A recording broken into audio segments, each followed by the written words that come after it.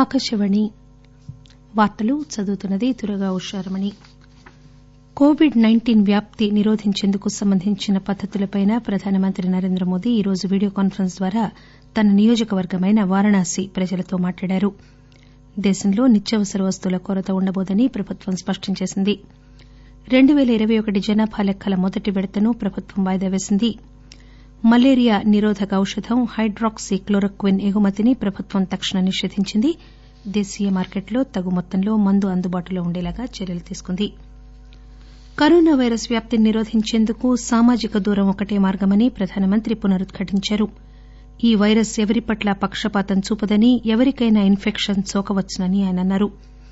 ఈరోజు వారణాసి ప్రజలతో video conference ద్వారా మాట్లాడుతూ నరేంద్రమోదీ అన్ని రకాల సమాచారం, విజ్ఞానం ఉండి సాధికారత చెందిన వారు కూడా కొంతమంది హెచ్చరికలను పట్టించుకోవడం లేదని, ఇది దురదృష్టకరమని అన్నారు.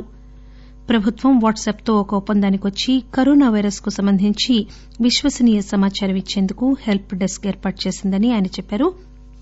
9013151515 అనే నెంబర్ ద్వారా ఈ సమాచారాన్ని పొందవచ్చు.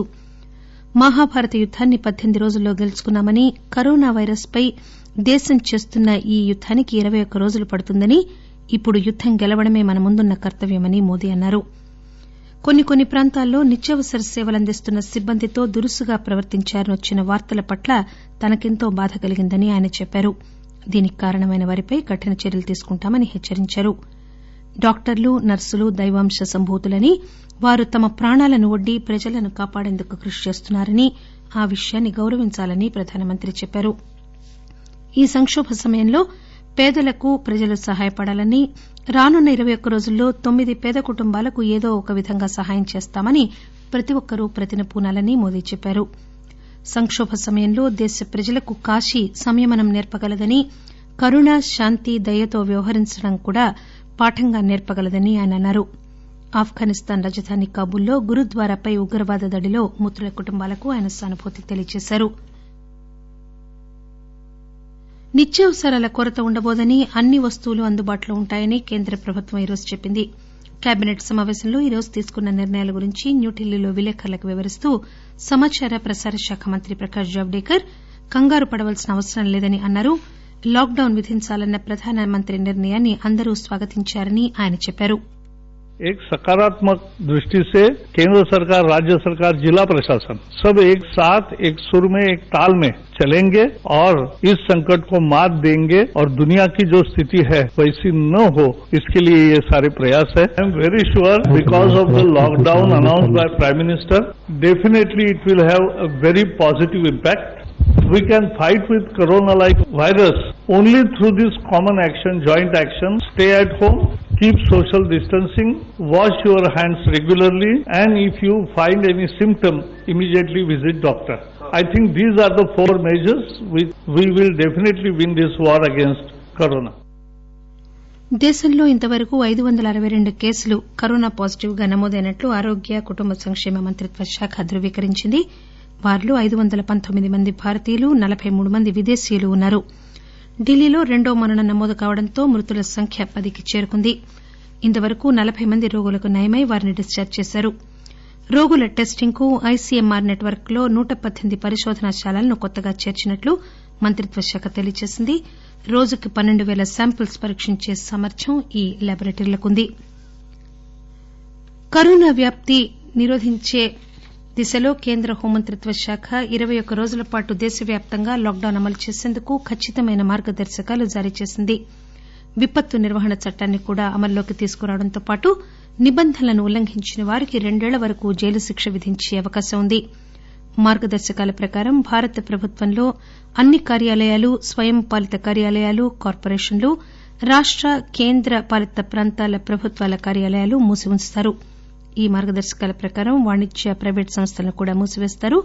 అయితే చౌక ధరల దుకాణాలు, ఆహారం, సరుకులు, పళ్లు, కూరగాయలు, పాలు, పౌల్టీ, పశుగ్రాసం మొదలైనవి విక్రయించే దుకాణాలు మాత్రం తెరిచి ఉంచుతారు.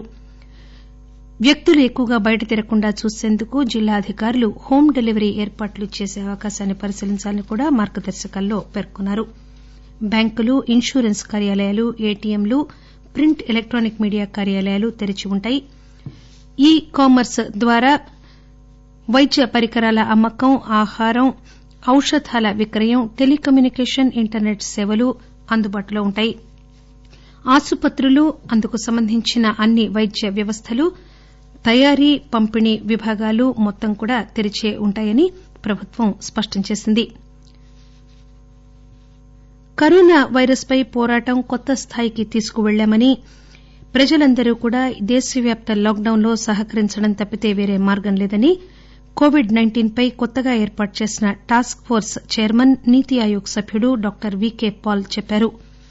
ఏఐఆర్ న్యూస్ తో మాట్లాడుతూ వీకే పాల్ సామాజిక దూరం పాటించి వైరస్ పంపిణీ చైన్ ను తెంచడం అనేది అత్యవసరమని పేర్కొన్నారు.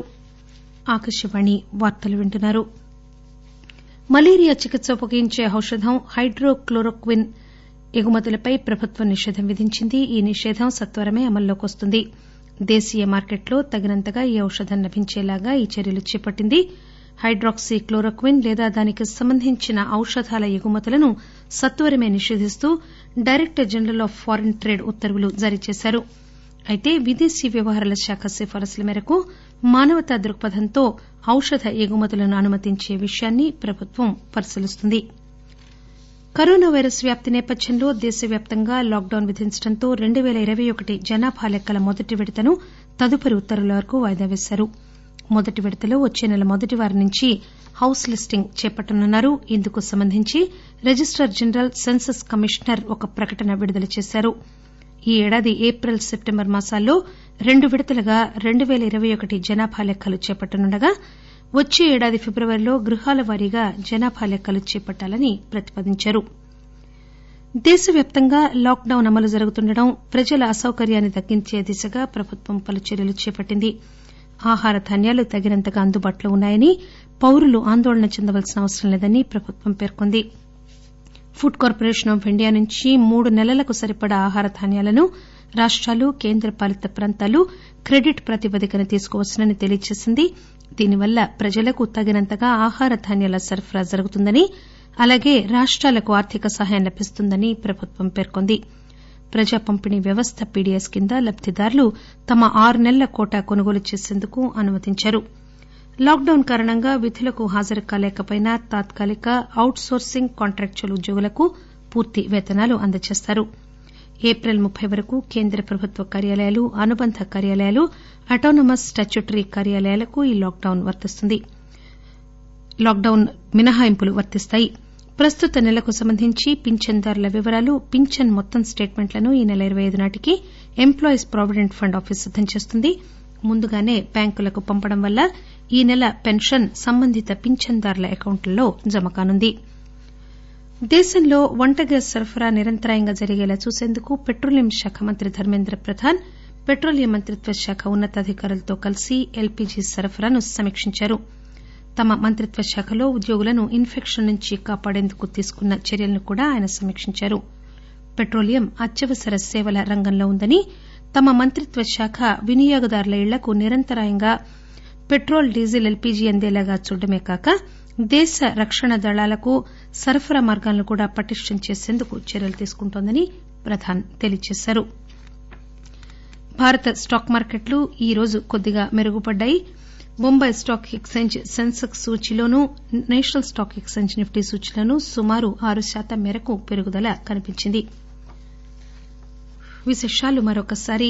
కోవిడ్-19 వ్యాప్తి నిరోధించేందుకు సంబంధించిన పద్దతులపై ప్రధానమంత్రి నరేంద్ర మోదీ ఈరోజు వీడియో కాన్పరెన్స్ ద్వారా తన నియోజకవర్గమైన వారణాసి ప్రజలతో మాట్లాడారు. దేశంలో నిత్యావసర వస్తువుల కొరత ఉండబోదని కేంద్ర ప్రభుత్వం స్పష్టం చేసింది. 2021 జనాభా లెక్కల మొదటి విడతను ప్రభుత్వం వాయిదా వేసింది. మలేరియా నిరోధక ఔషధం హైడ్రాక్సీ క్లోరోక్విన్ ఎగుమతిని ప్రభుత్వం తక్షణం నిషేధించింది.